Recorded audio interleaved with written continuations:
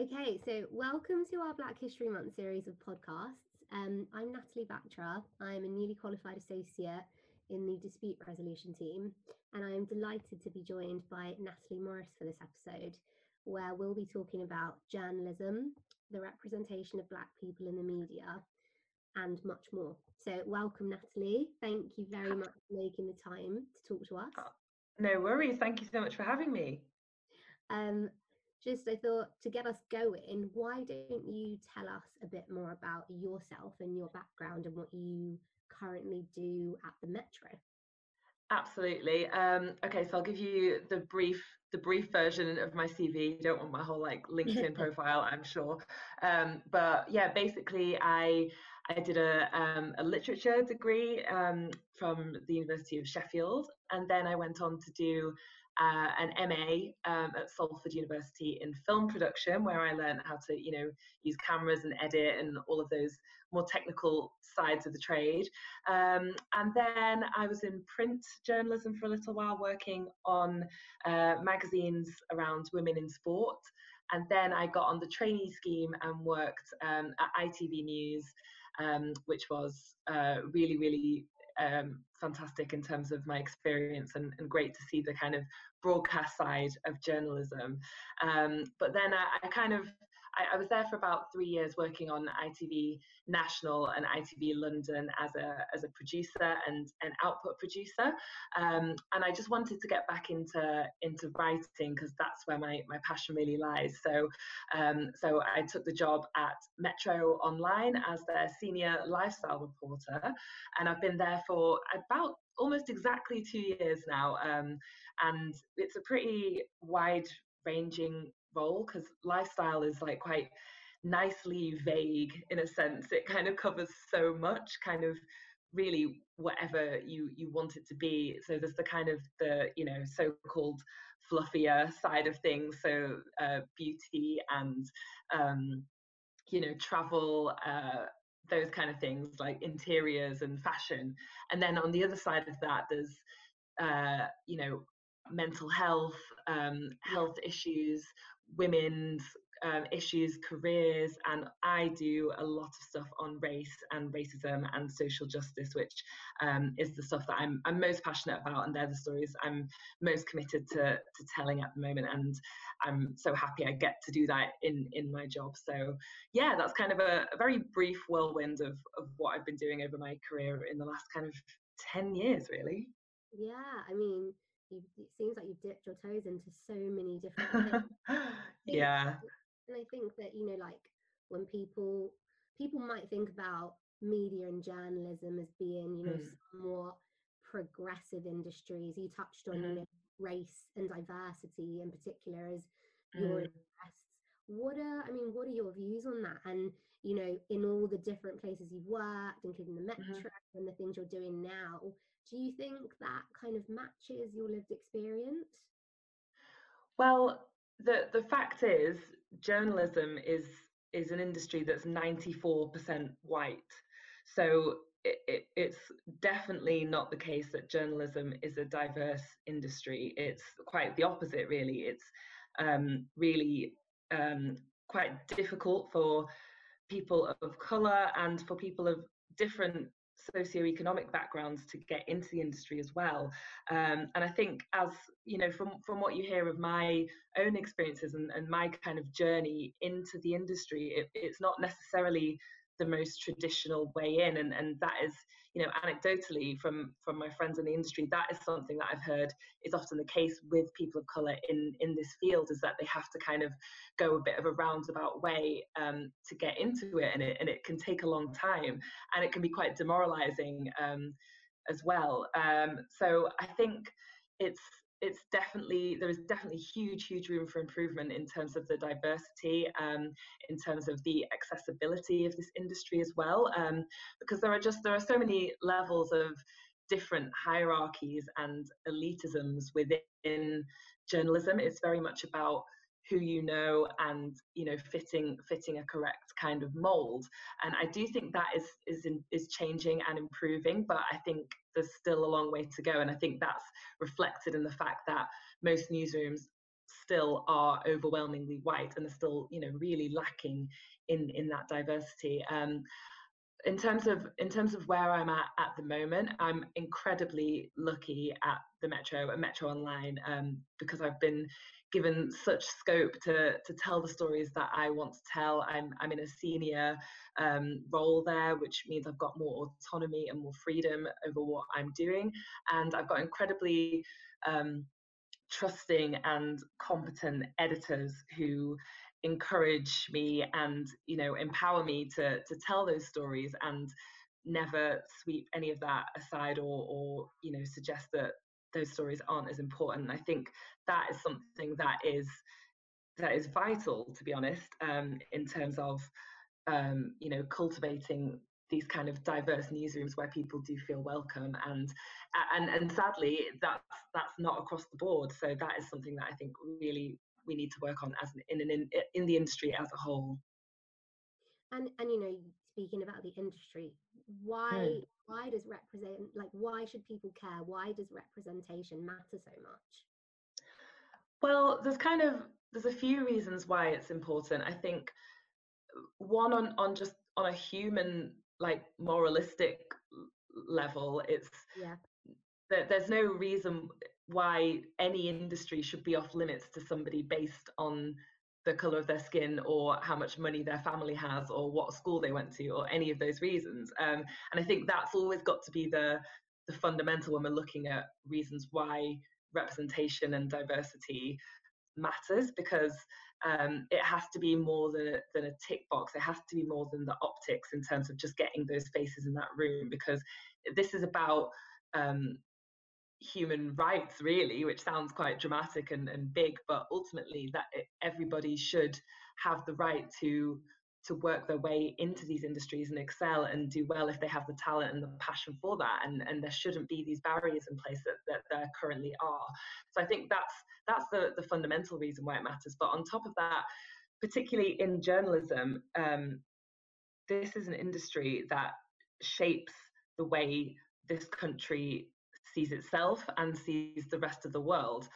We know how important the headlines are. We are living in a world where we are consuming news 24/7 on social media, on TV, on the radio. We are literally never like three seconds away from news because we've always got our phones in our hands.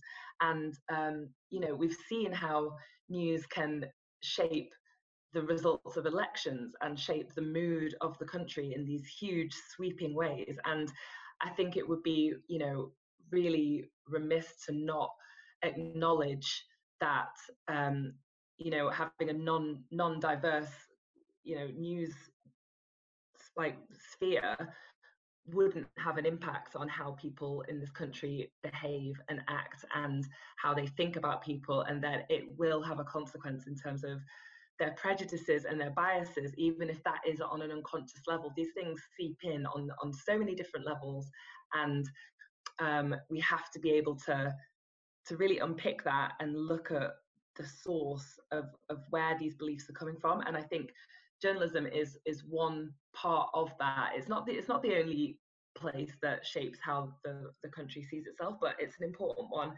And I think there is a definite responsibility for that industry to reflect the country, how the country actually looks, and for it to not be skewed, because otherwise we end up with people having skewed beliefs, and that's where people get marginalized and pushed aside.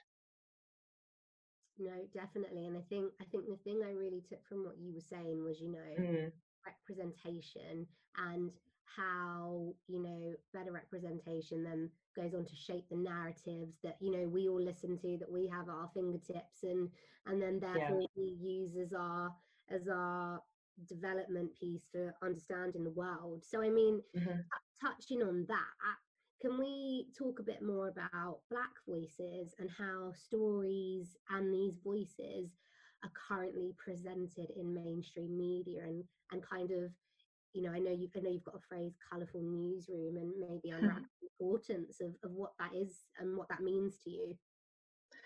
Yeah, I mean, definitely. I mean, I think that having a colourful newsroom is really important. As I said, that representation is huge, particularly in journalism, both for the people who work in the industry and for the people who are consuming the news. And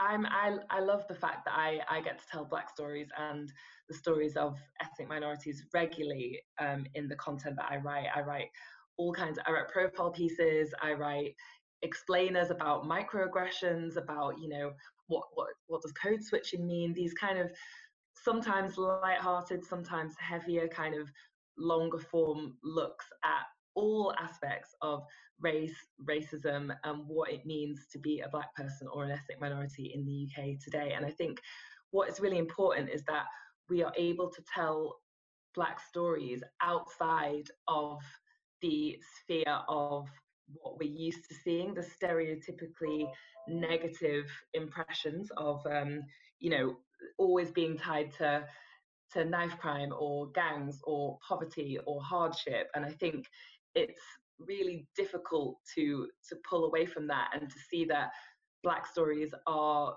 so much more than that, and there's so much more scope in the stories that are out there for us to tell. And I think that's why it's important, because when you look at lifestyle journalism, for example, and you see that white people get to be autonomous, they get to have their own stories, their own narratives. Each individual is an individual person with a story that's worthy of telling. And I think that's so often lost when it comes to Black stories. We don't get the same privilege to be viewed as individuals. We're seen so often as a collective and represented in terms of that struggle, in terms of the racism we've faced, or in terms of, our communities, or we have to represent the whole group when we're in these platforms. And I think what we need to do is break away from that and realize that there is so much value in telling much more holistic narratives about Black lives in the UK. And I think it's down to editors and senior journalism professionals to encourage people to have the space to write those, and not only give space to those stories when it ticks those boxes, when it's, Black History Month, or when it's when there's been some story in the press specifically about racism, because there are Black stories to tell all year round, and we need to keep pushing for that. Yeah, no, definitely. I think that's the only way we really challenge like harmful stereotypes, really.